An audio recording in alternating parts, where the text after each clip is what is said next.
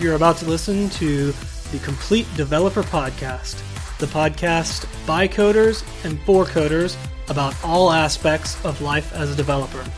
I'm Will, the curmudgeonly experienced developer.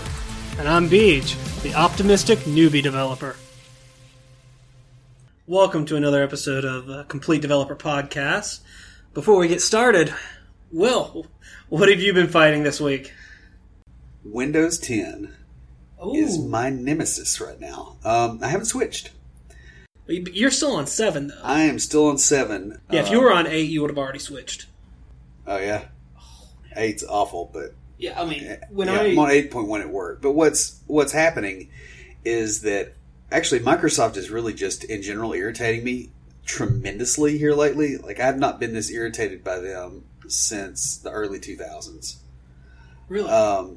Because, Windows 10, the nagware, it's like every day, do you want to upgrade? Do you want to upgrade? It's like, no, I don't want to upgrade to Windows 10 right now because this is a machine that I work on. I can't just do that. I have to do it, I have to be able to schedule that downtime. Yeah. And go, okay, for 2, 3, 4 days, however long this takes, I'm not going to be able to do anything on this box. And it's hit me on my primary machine. And it got me the other day. I was playing World of Warcraft, and I was on a raid. And, you can only do those once a week. And it kicked me out of the game, brought me out in the middle of a boss fight. And my character died, and I got kicked from the raid group. And I can't go back in there until next week now. To ask me if I wanted to upgrade to Windows 10. And I'm considering writing an app right now that takes the gwx.exe, which is the one that nags you about it, and constantly polls memory to see if it started to load and kill it. Well, every time it loads. I am working on trying to get my laptop moved over to Windows 10, but when you have a development environment, you can't switch at the drop of a hat. It doesn't matter what Microsoft exec does this. And so this is ridiculous. It's mistreatment of users. The other thing I'm having a problem with is in Visual Studio now, because I've got the BizSpark, version of the thing. You got to log in, and it's got to know your MSDN, and all that crap. Mm-hmm. Well, what it's doing of late is instead of accepting that, okay, he logged in recently, and right now I don't have an internet connection, I'm not gonna mess with him. Well, of late, what it has been doing instead is going, your MSD, we've got to renew right now. Drop whatever you're doing, and I'm going to interrupt you in the middle of debugging multi-threaded code for you to sign into MSDN. And by the way, I'm going to do this while your wife is driving and you're going down the road and you're on your laptop and you don't have an internet connection. That's extremely asinine. It's extremely disrespectful. And that's kind of what we're talking about in this episode is. Yeah, and it's funny because I use the community edition of Visual Studio, and I've not had that problem. It's especially frustrating to me because I've invested in hardware here. I mean, I have a server, I have a server rack, I've got all this stuff here so that if the internet goes down, I can still be productive. And they've taken that away from me. They've essentially they've rendered all that investment in hardware and software and planning and preparation. They've rendered that moot, and they're throwing my money away, effectively, as far as I'm concerned. And so I'm actually, to some degree, starting to wonder if I shouldn't shift to a different platform if Microsoft is going to treat people this way. The thing is like when the laptop with the Visual Studio issue, right, where it just interrupted me, that machine. It's not like, the license was run out and you've kept it off the internet. That machine was on the internet for 10 hours that day. Yeah, like if I go to my parents' house for a weekend, which we do fairly often, I spend about 2 hours getting the machine ready. Mm-hmm. And frequently that's preceded by having the machine open and having Visual Studio open because I've been trying to avoid this problem. So, so I've been, the latest stuff from Microsoft is really kind of chapping my hind end. So what's going on with you? Well, on the other side of the latest stuff from Microsoft, Connect 2015 was recent and had a lot of really cool announcements. most of you guys know I am a huge fan of Visual Studio Code for an editor. It's not really an IDE, it's just a code editor, but it's my personal favorite, and they have added extensions to that. You can add themes. They added a bunch of languages to it. Just a lot of great announcements about that, and it's something that is free. Yeah. And it's quick. I did see one thing when I was reading up about just code editors and like which one's the best, and a lot of pros for Visual Studio. The one and only con they had for it was that it takes longer to load than Notepad. Not Notepad++, but Notepad. And I'm like, it takes maybe half a second longer? That's very strange. That's... This was a blog post, and it was just... I think that's just somebody trying to find something to rag on. Mm-hmm. I mean, that's... Yeah, I mean... in their defense, I will say they said, hey, there's not a lot that can be said bad about it because they've got a lot of good going on with it.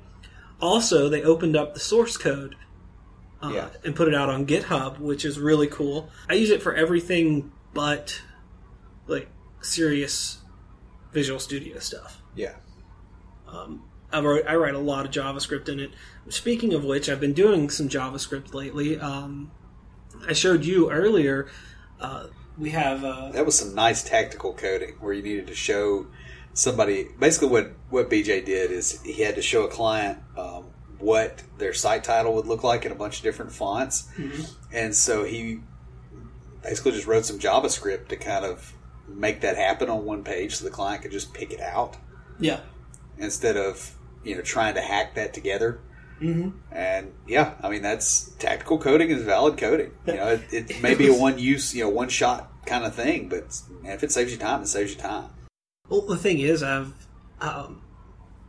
have taken that, and I did that last week, and what I've done with it since is I wanted to see if that worked for him, for this particular client, if setting that up would work. And it did, because he was able to look at the different fonts and pick out the one that he wanted for the title. So he wants a font for the title, for the subtitle, and for the blog post text, which perfectly legitimate. And so what I'm working on now is putting in a select element into the HTML so that he can select which one to look at, and then it will load the title, the subtitle, or an example of a blog post, which, by the way, if you guys haven't heard of it, Hipster Ipsum is freaking hilarious. And it's hipsum.co.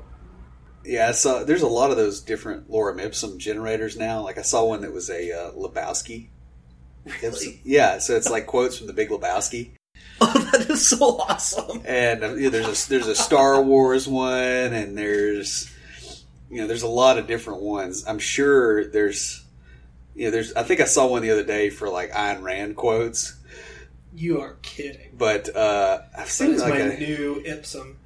That's one of the JavaScript projects I've been working on, and the other one actually involves the podcast. Will and I have set up our own kind of Google Calendar to keep track of when things are happening. We've been using LeanKit as sort of a project management, but this is basically what I wanted to do is create an event that is numbered. So each week has a different number for the episode number. And I found a really cool website online that had been written in PHP to do that, but it created it for a week. So it was like week 1, and it covered the entire week. Week 1, week 2, week 3, and that was really neat. And I saw it, and I'm like, I really don't know PHP that well, but I think I can do that in JavaScript. Yeah. And I did. I guess it's time to roll that favorite music of yours. I listen to it when I'm doing JavaScript. Huh. It's good for focus when you're working in JavaScript or CSS. Yeah, especially JavaScript that writes CSS. I actually prefer gangster rap for that. Like, every time I have to do heavy duty JavaScript and I know I'm just going to get pummeled, it's NWA Straight Outta Compton. For some reason, that is always what I use. It fits your personality, whereas you like to be like a little angry, a little annoyed. I like to be like completely detached when I code. I guess. All right, anyway. Well, let's roll the music. All right.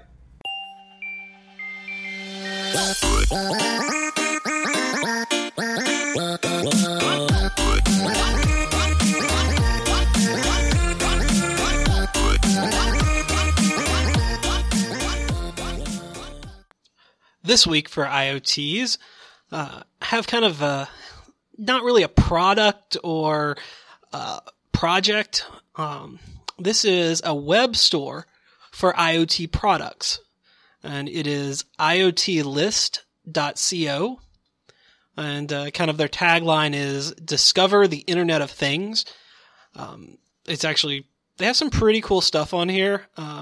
Like right now, it's has stuff up, the intelligent oven. Of course, obviously they have the watches, the smart watches, and things. But these are, it's basically products that have been developed for IoT, mostly home automation type stuff. But it's got some cool things, some ideas. Good grief, they even have a gaming system for the iPad on here. I really want that hue dimmer switch. Yeah, that's really cool. For my office, you know how bad the lighting is in here? Yeah, I do. I'm sitting in here. Yeah. And of course, I don't think we've mentioned it, but I know I've heard about this. We have the Amazon Dash button on here. That's the button you can press to automatically order yourself more laundry detergent. Anyways, so that is iotlist.co, and of course I'll put the link in the show notes, but they do have some pretty cool stuff on here, some things that have already been developed, and some cool ideas that as creators and inventors we can kind of play with and take our own way. All right, guys, this week we're going to talk about why professional developers hate distractions. Honestly, a lot of us non-professionals hate distractions too. But to start off, Will, why should we be pointing our bosses to this podcast? Manager schedules tend to be a whole lot of meetings and a whole lot of interruptions and people coming in and out, and the way things are structured, it's like they have to juggle a whole lot of balls at once, as opposed to just focus on one thing to the exclusion of everything else. And so it's just they have a different set of challenges, and a lot of bosses are not particularly aware. Well, that makes sense, because their work is designed around distractions. Right. And I mean, many companies that you work at, managers are distractions. Mm-hmm. Unfortunately, there's another few things that come into this as well. A lot of managers understand that their office environments are very distracting, but they feel very disempowered as far as fixing it. And a lot of this can really be fixed fairly simply. So just some simple strategies that can reduce the interruptions can a lot of times improve employee quality of life. And the other thing is that when bosses can make some quick wins, sometimes that helps them get the power to fix other things, to take it further. Oh yeah. So that's why we're kind of wanting some management type folks to listen to this, is because there's some things we can do here that some simple things we can do that we think will improve the environment to the degree that you can actually show your boss some numbers. It's like when playing video games, you gain influence over your employees by doing things that helps them. Right. Well, and you're gaining influence over your employer or your boss. As a middle manager, trying to get the noise level down, trying to get the distraction level down. If you can do simple things and fix some of those issues. I gotta say this: I have mad respect for middle managers that are good at what they do. Yeah. Because I've been a middle manager. All three of them. Yeah. Because I've been a middle manager too, and I was terrible. Oh, I hated it. And so let's start off with reactions of other professions, to the way that developers have issues with distractions. The most common thing I hear is you're just being prima donnas or something along those lines. In other words, you're whining. So what are you meaning by prima donna? I mean, you said whining. But... That you're whining because it's an excuse for poor productivity. It's sort of like the people that will say a bad craftsman blames his tools. Well, okay, that's if he doesn't have the perfect set of wrenches, and he's like, oh, it's got to be this craftsman, these wrenches, and it can't be these over here, even though they're almost the same. That's whining. Whereas if it's okay, we gave you a hammer and you need a wrench. That I can understand. And so it's that sort of mindset. Another thing that you'll hear is, why don't you just wear headphones? Another thing I hear is you should be able to code well even with distractions around you. In other words, this is the Robin Hood principle, right? You remember Robin Hood, Prince of Thieves, like 90s movies, right? How well can you shoot a bow and arrow with the distraction of battle around you? Okay, that's stupid. If you're going, an archer would expect to be in battle, so he has to be able to shoot a bow in battle. A developer shouldn't expect to be in racket. So it's not a valid comparison. And it's that kind of mindset of, oh, well, you should just be able to code through it. Another thing is, then they start making the excuses, right? Distractions are part of the office environment, and they indicate synergy, which synergy is a big word that is used mostly as an excuse to annoy the crap out of other people. That doesn't make any sense with what I've heard about what synergy is. I mean, I'm not saying that you're wrong. I'm saying it sounds like they are not using the term. Well, it's just, it's manager speak, or it's, the idea that, oh, hey, you're working on a team, so you need to be together all the time, which is crazy, right? Okay, you're married, so you need to be together all the time, even when you're on the toilet. No, you have times that you need to be together because it is a team, and you have times that you need to get crap done. Another thing I hear frequently is, well, distractions don't bother me. Well, that's good for you, but you're not everybody. Yeah. Well, and do we really want to have a one-size-fits-all office environment? That doesn't really work. We see the results of that quite frequently in large companies that just fall over, and they have massive turnover. It's because they have a one-size-fits-all, and it doesn't fit all. It doesn't fit many.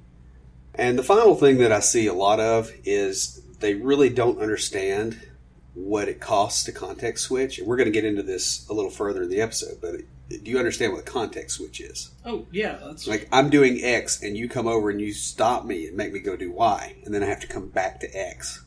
What do we mean when we say distractions or interruptions? I know we just kind of talked about context switching, but these can be anything from unplanned conversations, especially when you're trying to focus on something else, random background noise, or speakerphone conversations. And I've not worked a lot in the corporate development environment. Is this something that happens a lot? Yes. It's very frequent, especially in open plan offices. You'll find these CEOs that want to be thought of as visionary, or upper management people that want to be thought of as visionary, and so they go, oh, we put all of our people in an open plan, even though managers are having to get on the phone with other managers and be on the phone for 3 hours sometimes. And so they can't wear a headset because it hurts. Or they can't wear, they can't, have a phone cradled in their shoulder because, it jacks up your neck after enough time. Sometimes I go out to my truck if I need to be on a long conversation. And get on the Bluetooth. Get on the Bluetooth. But they can't do that. Well, no, they can't. I'm just saying I understand why they would want to do that, because it's so much easier to be able to sit and talk like you and I are sitting here and talking. Yeah. And, the other thing is they're typing, they're playing solitaire because, they're stuck in these meetings. And so what ends up happening is they've got speakerphone on the whole time. And everybody else has to hear that. It's this constant background noise. Another thing you'll get, you get the same thing when you got sales folks that are, the next cube over, or tech support. Where they're having extended conversations. You'll get a lot of that. Do you ever have you worked at a place where you had tech support like one or two cubes over? I've actually had I've had one in the same cube with me. So speakerphone conversations, loud conversations, it'll happen a fair bit as well. Like if you're next to like a manager's desk, and it's somebody that people are coming to all the time, they're just right there, and so the talking. So you hear. Yeah, you hear all the conversations. They might as well be on speakerphone. Mm-hmm. If you're next to the water cooler or the kitchen. You'll also see sudden schedule changes that can break your ability to manage your flow. Well, I mean, you'll also see this too, where your manager isn't organized.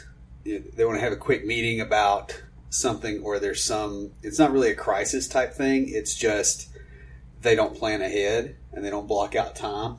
And you get this a lot of times when your manager really doesn't have any power, when they have responsibility but not authority. You mean middle management? A lot of middle management.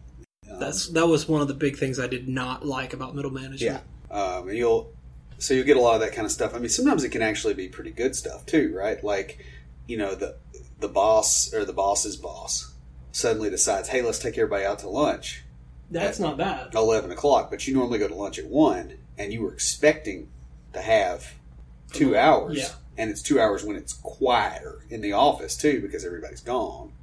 And so those sort of interruptions can also be a distraction, especially when you can't plan ahead for it. The next would be an all hands on deck situation due to emergencies. Right. And something that can't be avoided. Well, let's back up on that last little bit there. An emergency is an emergency. Like, it can't be helped right now, but a lot of emergencies can be avoided. This can be something as simple as, oh, hey, we didn't deal with, we just got hacked. We didn't handle security appropriately. We just got hacked. How do we clean this up? All hands are on deck. We're having issues with scaling. Yeah, those sort of situations can actually cause a lot of problems. Sometimes you can't avoid it, but a lot of times it's a symptom of bad planning or non-existent planning beforehand. And finally, under what do we mean by distractions? Sudden loud noises. When we've talked about speakerphones, door slamming, secretaries over the speaker system. Oh my goodness. I've got a story about this. So do I. This goes way back. You remember when I used to teach preschool? And I remember... I think you know this story. Because I had to pick you up one day and that thing was going constantly. Yeah. Well, and a mutual friend of ours and I worked at another company. He and I didn't work there together. He took my old job. Mm-hmm. And there was a secretary that would constantly make announcements trying to get a hold of this senior VP who was never at his desk because he was smart because people bugged him there. So he would go hide somewhere. And she would make announcements over the loudspeakers trying to find him. And, there's like 3 or 4 buildings and he's not in your building, but they're trying to find him. And so what the developers ended up doing is we got up into the ceiling and clipped the speaker wires. The one time I actually got in trouble at my job, 19 or 20 at this point in time. Yeah. It was... Back when you were young and irresponsible instead of older and irresponsible. Yeah. Yeah. No, the one time that job I actually got in trouble because during nap time, one of the other teachers gets on the loudspeaker and just yells out for something that could have been handled with a internal phone call. Yeah. And I got rather irritated and called her and let her know how irritated I was. And I was told that I should have just called the front desk and told the secretary to tell. Well, it works the same way in programming organizations because you call the secretary to chew her out for doing that because it is really disrespectful of everybody else in the building to do that. Yeah. And it's invariably like I know the one where we were. I swear that woman must have painted her nails like 4 times a day because. They change colors? No, it's just she was always painting them. Like, I don't remember, I cannot visualize what she looks like not painting her nails. She always was doing that. And so it was easier for her to hit, use like the edge of her hand and hit the button on the speakerphone and call somebody instead of typing up a message or, doing something else like dialing a number. So I think it's probably a good time to start talking about what distractions do to developer productivity. First off, we mentioned earlier how expensive context switching is. And there's not really any good numbers on this. I've personally found that if I'm having to context switch regularly, it can take about 3 times as long to do something as it would if I wasn't, and I was able to actually just sit down and focus. Well, that makes perfect sense, because whenever you context switch, you have to get yourself out of the frame of mind you're in. Yeah. Put yourself into another frame of mind. And you have to record the frame of mind you were in so that you can get back to it. Yeah, because otherwise it's going to take you a lot of time to get back into that frame of mind. Right. That's where documentation comes in. Yeah, well, and we'll get into that here in a minute, but multitasking, trying to do 2 or 3 things at once and context switching between them, because really your brain is one processor, so you are not multitasking, you're not multi-threaded. You're not a multi-core machine. It's context switching. It's old school. One thing that this can do a lot is introduce really subtle bugs where, okay, there's this one little edge case you didn't think about. Something that happens on February 29th. It's like I was telling you about this earlier, and I think I even mentioned it in the intro. I was working on the Google Calendar for us, and JavaScript every month is 31 days. And I didn't take that into account when I originally wrote the code that wrote out our episode lists. Part of that was because I was doing 2 or 3 things. Yeah. Trying to. Well, I mean, I've seen things as simple as, like, let's say that we're sorting something by date, by the date released, but they don't notice because they context switched. And this actually happened in the production environment. They switched between doing this thing and doing something else. And it turns out that when they were returning that column, it was a string representation of the date versus the date. Yeah. And it was a string that wasn't like March. If it was March, it wasn't 03 whatever. It was 3, whatever. Oh, I had that problem too, but I solved that one early on. Well, what they were doing is they were doing a comparison. And because it was old school VB, it was typecasting automatically under the hood. Well, when you do that, and you're saying, okay, this sale runs between when it's greater than this date and less than this date. Sometimes you have dates further out, like the next year, it rolls over, and you still have that code in there because you're sloppy and you don't remove it. Mm-hmm. And it's a string instead of a date. Now the sale is on again. And you just deeply discounted something. Things are screwed up. There was a revenue impact.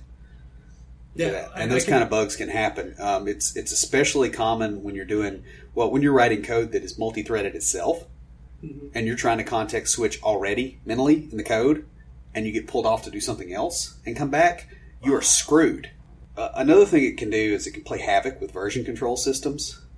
You'll see tools like Git. Let's create a branch for every feature and do all that. That's kind of a hack. I mean, yeah, it's great that you can do that, and yes, that's necessary in development.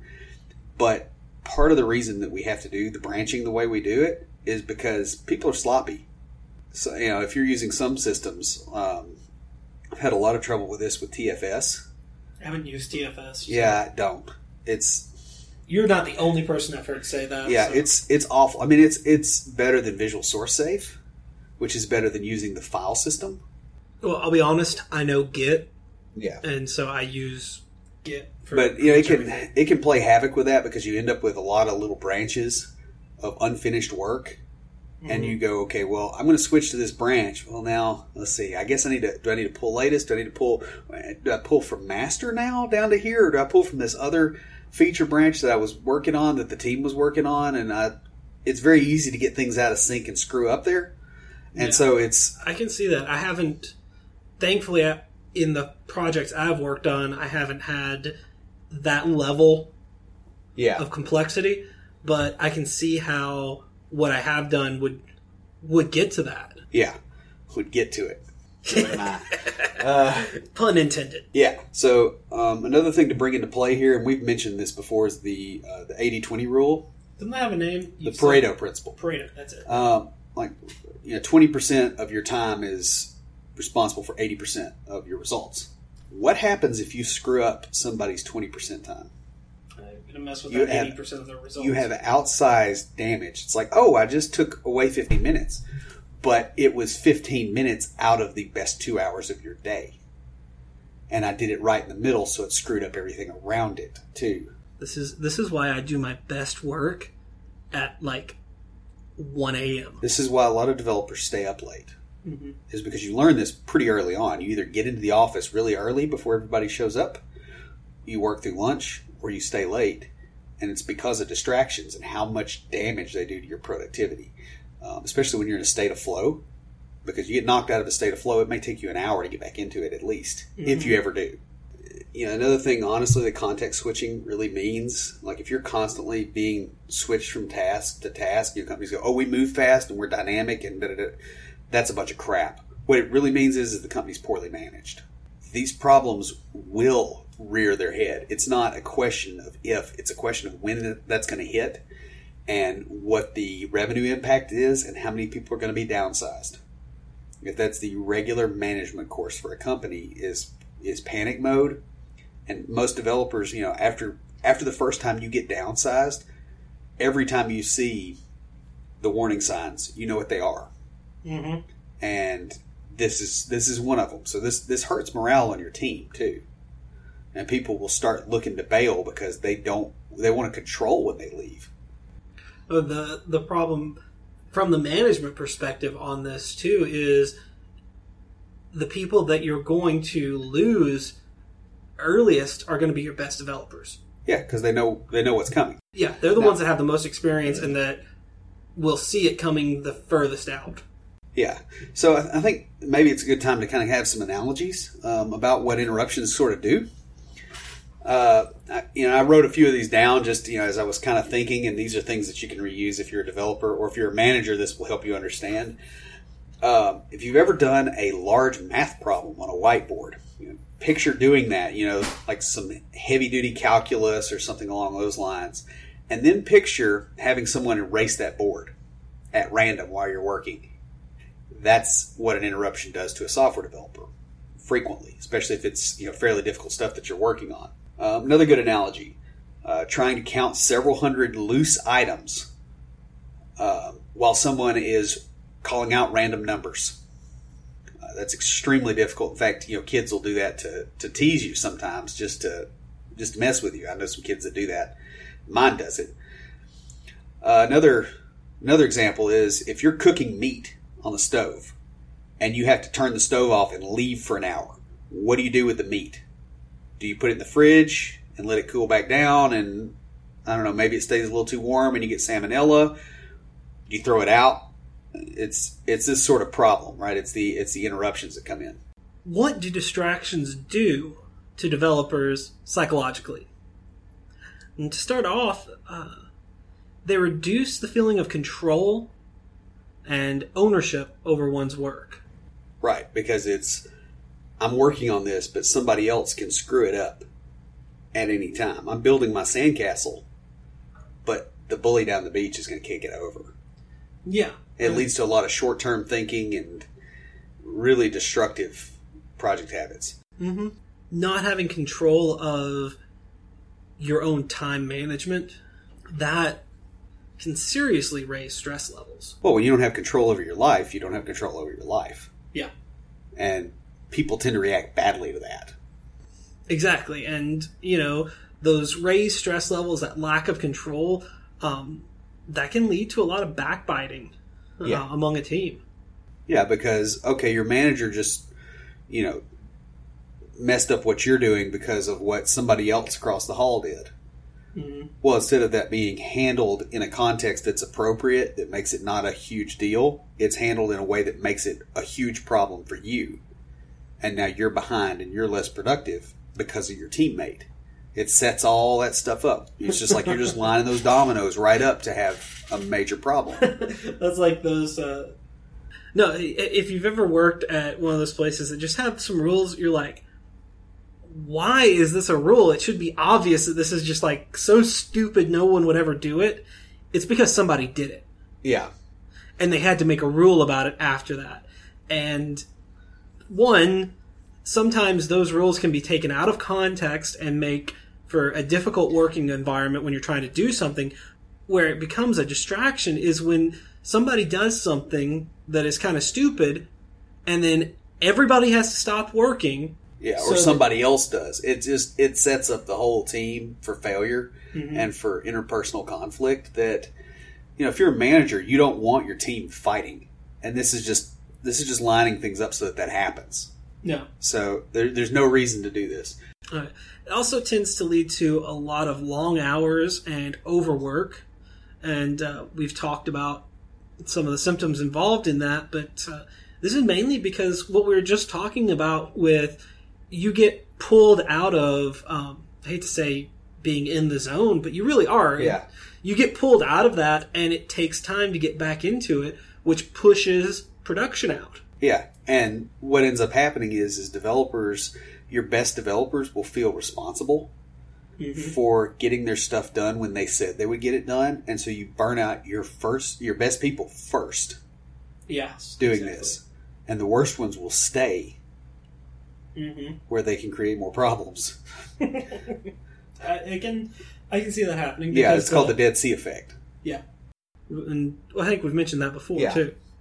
And it's also really confusing if you're potentially either checking in broken code or swear you remember something being there that actually is in another branch. Yeah, and this especially I've had this problem quite a few projects that I've worked on where the context switching happens, and like let's say you got a day to a day and a half of work and you haven't checked it in yet because it doesn't compile because you're revamping something serious, and you have to save it all off and you have to commit and you get it up to source control because it's backed up and you don't know how long it's going to be before you come back.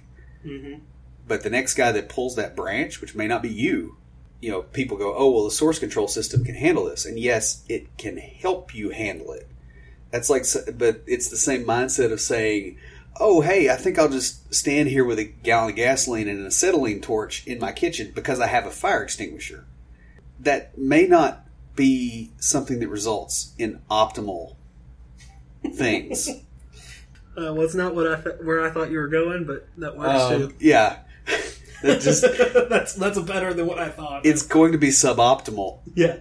Even if you have a effectively protective equipment to avoid the problem. It's like you're just doing something dumb.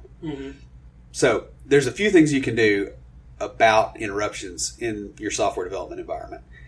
And probably the simplest of these is wearing headphones. If it's a short-term interruption, there's some racket in the hallway, you get customers visiting and, people, messing around out there, you can put headphones on for that time period. Even up to like an hour, 2 hours a day, that's possibly tolerable. Another thing you can do, obviously, is to keep track of where you left off when you have to context switch. That can work some. There's a lot of things that you do in development that you just simply can't write down. The way that you express that is the code. When you're working on something and it's more of a thought process. Yeah. Than you're chipping away at something. It's just, okay, here's what I want you to do. I want you to draw a 5-dimensional array on paper. I have a program on my phone that can do a 4-dimensional. Yeah. Start thinking about, it's like this does not render in that medium. No, it doesn't. And you may well have something like that, or you may have system interactions that are just way too complicated. And if you ever wrote it down, when you come back to it, you're going to be more confused by your documentation than you would be if you hadn't written it. Oh, yeah. So, but sometimes you can. And, that helps a little bit. Another thing you can try to do is get interruptions onto a schedule instead of being willy-nilly. Like, I worked at a company where We talked to management and said, these little check-ins about how a project is going, can we get those where they happen between 2 and 4 in the afternoon? And be left alone the rest of the time. And that's a smart thing. Yeah, that really jumped up productivity quite a bit.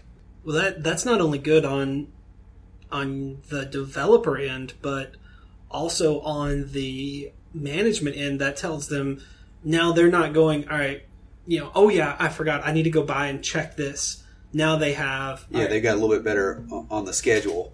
Yeah, they have a schedule of when to come and check. Yeah, and so, that helps too, and, scheduling regular meetings, having a regular time, sometimes you got to manage your boss a little bit and preempt it. So, you're about to start something that's complex, go give them a status update before you start so that they leave you alone while you're trying to work. It was like when we were recording last week's intro, I was up in Cleveland staying with my sister for a week or two. And right before we got started, once we got everything working, I went out and I told them, I was like, hey, I'm going to be recording. Yeah, don't worry about making too much noise out here because my headset won't pick that up. But my sister was like, all right, you're telling us not to worry about making noise in our own house? Kind of picking at me for the way I said it. And I was like, no, what I'm doing is I'm letting you know, hey, I'm going to be doing this, and I know how people think, especially my family. We think, oh, I don't really want to interrupt him, so I'm going to try and be really quiet and keep the kid quiet. And I'm going to be all stressed out the entire time and hate you for doing it. Yeah, exactly. And I told her, I'm like, that's why I came out here to say, hey, don't worry about being quiet out here because it won't pick it up. All I'm asking is that you guys just don't, come into the room and don't let my nephew come bang on the door. Yeah, and it's sort of that same preemption, right? You just want to get it where structure things in such a way that your manager doesn't really have to, because if your manager is getting an email from you with a status update, oh well, then they don't have to worry. They don't even have to come by your desk.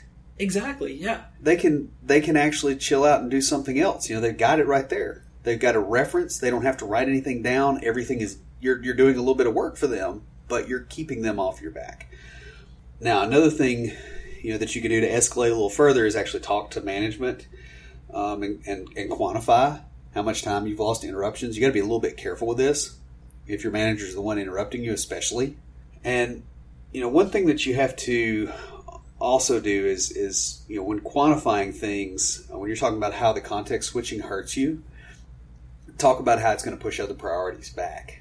Because a lot of managers, especially in smaller companies where they're wearing 3 or 4 hats at a time, they'll come in with some idea that they want to tell you about, and it's distracting, and they want you to do this thing. And if you can actually say, look, I can do this, but it's going to cost this amount of time, it's going to push this other thing back and force them to prioritize instead of everything being top priority. A lot of times this will make this sort of thing disappear. And that's just, the other thing that communication does is it sets expectations. Because, okay, I'm getting interrupted all the time, and I'm constantly context switching. When I'm not getting anything done, that manager's on your side, they'll, hopefully this will come into their head. If they're not on your side, you're screwed anyway. Well, yeah.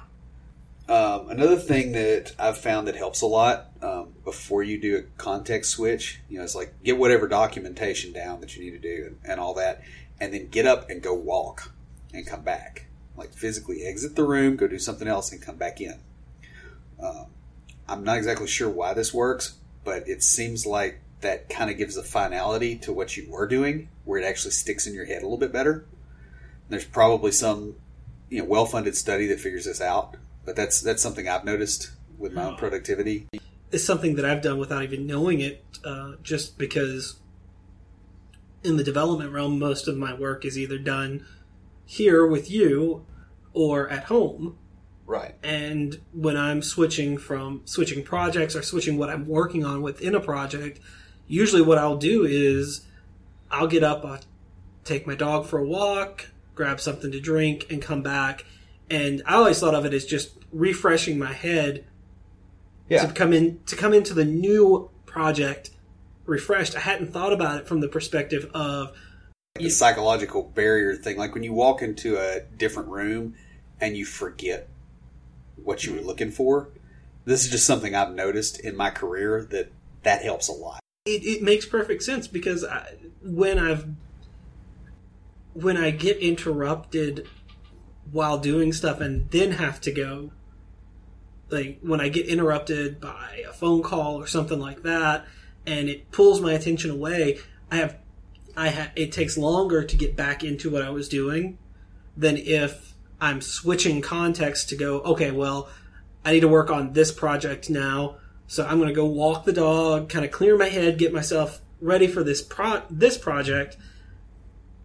When I come back to the original, I'm more able to get into that mode of thinking. Yeah, well, there's that, and it's almost like it wipes the slate clean, too, for whatever you're switching to. Mm-hmm. Yeah, like I said, it's just a weird little trick that I'm not exactly sure why it works, but it really helps. And the last thing you can do, if you're in an environment that's got a lot of distractions, is leave. And leaving can take several forms. One is, of course, trying to get the work from home thing. That's sometimes you can swing that. Most of the time, you can't. But look for an environment that isn't like that. Look, because it's really a disrespect thing. It's a setup where somebody just doesn't care that what they're doing is causing you problems. Especially if it's still going on after you've done the other things that we've mentioned, because if it's something where they don't realize that they're causing this problem, then the other things we've mentioned will help fix that problem. Yeah. And if it's a disrespect type thing, it doesn't matter if you do everything we mentioned before, it's still going to go on because it's a disrespect thing. Yeah. And this is when... That's when you need to take other steps and get out of there partially before you get burnt out. Before you get burnt out, before, like you said, a lot of more senior developers, they recognize when cutbacks and layoffs are going to be coming. Yeah. Well, in the boat, the thing is when one senior developer leaves, when the situation's already bad, it snowballs very, very quickly. And the other thing it can do to you is you'll start screwing up. Yeah. And, it's one thing to be, okay, the guy that got a little irritated by noise and quit. That's one thing. Being the guy that caused a $500 million loss because he screwed up the accounting system. That's a whole other thing. That's unemployability. Yeah. And so it's worth it to get out of there if it's that distracting. So we've talked about what we as developers can do, but we also suggested that managers listen to this, and now we're going to kind of finish out talking about what can management do to help prevent these distractions. And first off, managers can protect the developers from interruptions. Yeah. I mean, that's kind of what your job, well, not what your job is, but that is a part of the job of management, is to create an environment that work gets done in. Yes. Yeah, actually, some of the best management advice I ever got was from, he would say he's still a Marine, an ex-Marine who was my boss at one of my jobs, and he said that there's really only two kinds of managers in the world. There's crap umbrellas and crap funnels. The crap umbrella keeps the crap off his team so that they can work. A crap funnel dumps it on his team, concentrated, so that it's not on him. I would agree with that. That makes perfect sense. Yeah, and that was pretty much the thing he did management-wise. It wasn't a whole lot of timing. It wasn't a whole lot of synergy and team building and all that crap. It was just he kept people off of you, so you could actually effectively use your skills, and all the other things worked because his people were happy. So as a manager, it's better to try to protect your developers from these sort of problems. Exactly, and a way to do this is to schedule regular events that allow outside parties to interact with developers. Right. Like, so if you're doing an app, an internal app for another department, you don't let members of that department just come willy-nilly into the development area. Mm-hmm. But you do have a fairly regular meeting, maybe once a week, once every 2 weeks, something like that, where you show what you've done, you get questions, you get feedback. That keeps them happy, but they're not messing up your team's productivity. The next is don't assume synergy and teamwork are the same for developers that they are for other professionals. Right. I would say they're not even the same between developers. Yeah, they're really not. And the thing is our teamwork tends to still be a lot of solitary stuff because how many people can use a keyboard at once? So another thing is insist on respect for your employee or subordinates' time and attention. And, we talked about that some with keeping other departments off of them. But another thing is doing that within the team.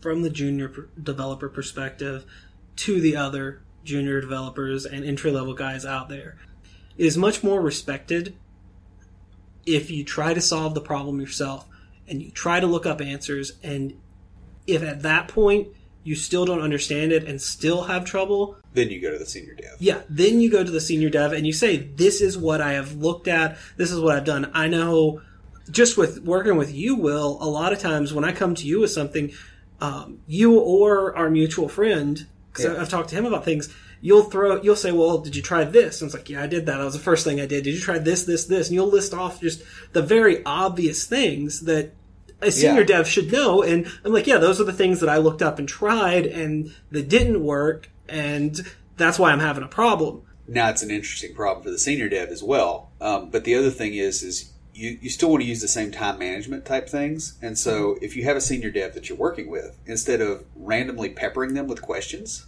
work on the parts of the project that you can and write down the things that you have problems with. And then if you have a regular meeting, then you bring it to them. That way you're not screwing up their productivity. Next, you want to, as managers, have enough specifications beforehand so that your random interruptions aren't required for functioning. Yeah, and this can help a lot with junior devs because the answer's right there. Mm-hmm. They can get a better view of the whole system. The other thing it does is it protects you from buses. If your lead developer or your junior dev, whoever wrote whatever part of your system, gets hit by a bus, how bad are you screwed? Hits the next one, which is insist on documentation from the dev team. Yeah. And set appropriate priorities and make it clear to others that switching priorities has a cost. We talked about this from the developer perspective on explaining to management how context switching affects your productivity. But as a manager, explaining that to other managers, to other departments, even sometimes to customers. Yes. And, this can actually help kind of protect you a little bit from some of these changes because a lot of things turn out not to really be worth it if it's going to derail something else. But if you don't express that, they just assume that you have capacity. Mm-hmm. And it's very easy to get in that mindset of, oh yeah, we'll take this thing on because they're shoveling it on us. And, as a manager, part of your role should be to try and, somewhat throttle that so that only things that are really important get through. You get to be a crap umbrella. Because if you are saying yes to everything, you're a crap funnel. Exactly. Because, for one thing, why are you there? Mm-hmm. You're like a work broker. It's like you're like that guy from Office Space. It's like, well, I'm a that gets all flustered when he tries to describe his job and says, I'm a people person. There's a number of ways you can manage this as a manager and really drastically improve the quality of life for your team and also improve your quality of life. Because if you're setting expectations appropriately by doing these things, you're not going to have people jumping down your throat. Oh, exactly. And as a manager, you can explain why, something is going to take so long.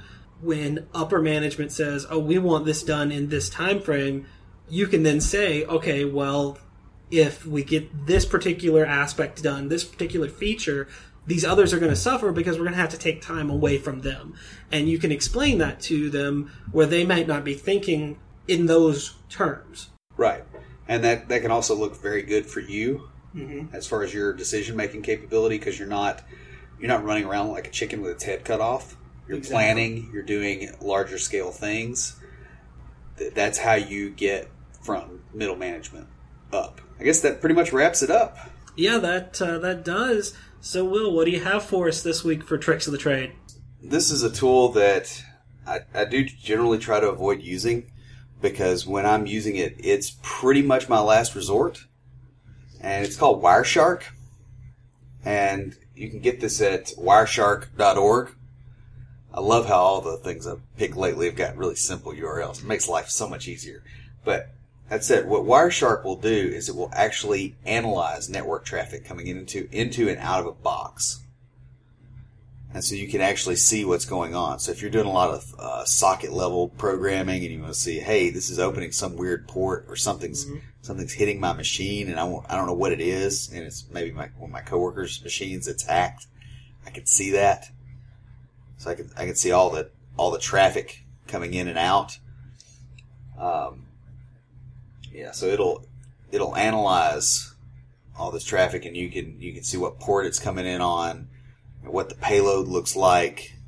You know, obviously if it's encrypted, sometimes you can't really get it, but it's pretty handy. It's pretty much the tool of last resort, because when I'm at the point where I'm having to look at, network layer stuff, I'm probably already screwed anyway, but this has actually, pulled my bacon off the fire a couple of times where I couldn't determine what was happening, where something was, it's like it can't connect, and somebody says that, well, I tried to connect and you gave me the wrong information, and then it turns out that, well, the guy's lying. He tried to connect on the wrong port, not the one I told him to. It's helped a lot with those kind of situations. It's also good if you're doing a lot of network, level programming or dealing with security type things. So it's a pretty handy tool. It'll come up every so often. You don't use it a ton, said. And it one thing I will warn you about is it gets in the way of HTTPS, because it's basically sitting between you and the server, so it's doing a man-in-the-middle attack. So your browsers will freak out over it. Yeah, that makes sense. But, it's still pretty handy. And obviously, if you have a site that you're told is secure and you are able to run Wireshark and you can just get on it, that tells you something too. It tells you that site's vulnerable to a man-in-the-middle, for one thing. But yeah, it's a pretty handy tool.